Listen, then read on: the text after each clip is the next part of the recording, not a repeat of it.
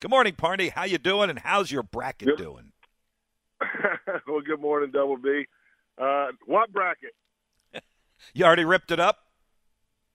I didn't even do one this year. I've been so busy changing my schedule every other hour that I didn't really have one. But it's been fun to watch. I watched a little bit yesterday, and I'm kind of liking Arkansas. So we'll see what happens later on tonight. Good pick. Really good pick. So you are keeping an eye on it. All right. So the real reason we've got you on this morning, obviously, speaking of official nature, Commonwealth of Virginia, amendment to Executive Order 72, increases capacity at sports and entertainment venues to 30% of total listed occupancy. What does that mean to you, the Flying Squirrels, and fans coming through the gates at the Diamond?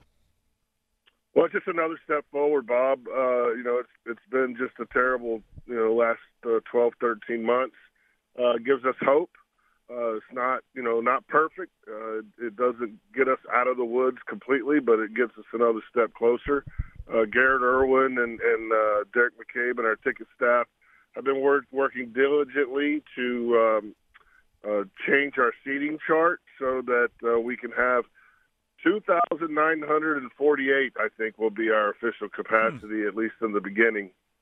And we're going through our season ticket holders right now, and then our mini plan holders, and hopefully we should have more information coming this week about when individual games go on sale. We have some people that bought individual game tickets last year. We'll need to get those exchanged over. One thing I'd like to note, if I can, Bob. If people purchased tickets for like opening night last year, 4th of July, they can move those tickets over to any game this year. Doesn't mean necessarily based on availability with the new capacity that they'll be able to have tickets for that particular game this year. But we're looking forward to it, and it's going to be exciting to have the guys back. I'm looking forward to it. I spent a couple of hours this weekend on the phone with the coaching staff, so we're looking forward to it. Has the biggest challenge here been that seating chart and seating diagram? We're all interested in that definitive number of fans that you gave us, but beyond that 30% number, there are still social distancing factors you've got to keep in place, aren't there? Yeah, we've been really, really diligent about making sure we're doing everything the right way, and not just us, everybody in the sports community in Richmond. We've all worked together. Richmond Raceway, Richmond Kickers, the athletic, the college athletic departments, sharing best practices to make sure that we are ready and to make sure that we are providing a fun, safe environment for people. So yeah, social distancing is important all throughout the concourse, ingress, egress, the whole 9 yards, Bob. What kind of hope does this give you, Parney, that as we get into the hotter, warmer, sunshine summer months of baseball, that we might get to a point where you may not have to worry about any of these percentages and numbers? Well, I mean, it's just nice to have hope. It does give us hope, and I hope that everybody is doing their part in keeping people safe. And the more shots that go in arms and the cases go down, the better off we're going to be. Mm-hmm. Opening day for Major League Baseball is this week. It's Thursday. What kind of hope does that give you and your staff? I know you guys are still going to be a month away or so, but just to have Major League Baseball back to see and talk about. Just the sights and the sounds of it is going to be great. Following former Squirrels players, Adam Duvall's down in Miami. Adrianza just signed with the Braves. Crawford and Belt and all the guys from the Giants. So it does give us a lot of hope, and I can't wait to have it on as I'm preparing for our opener on May 4th.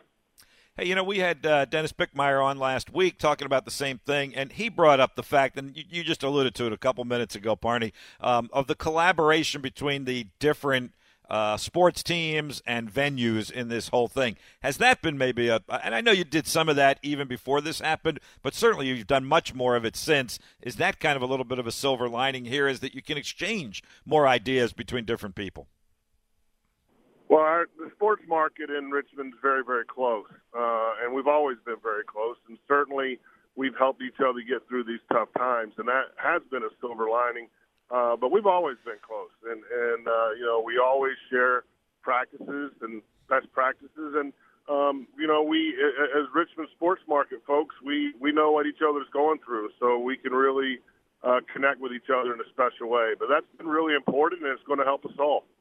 And I guess you'll have an opportunity to kind of eyeball the kickers. I think they'll open a little bit before you guys will, and obviously Dennis will have his NASCAR weekend right before you guys open at the Diamond.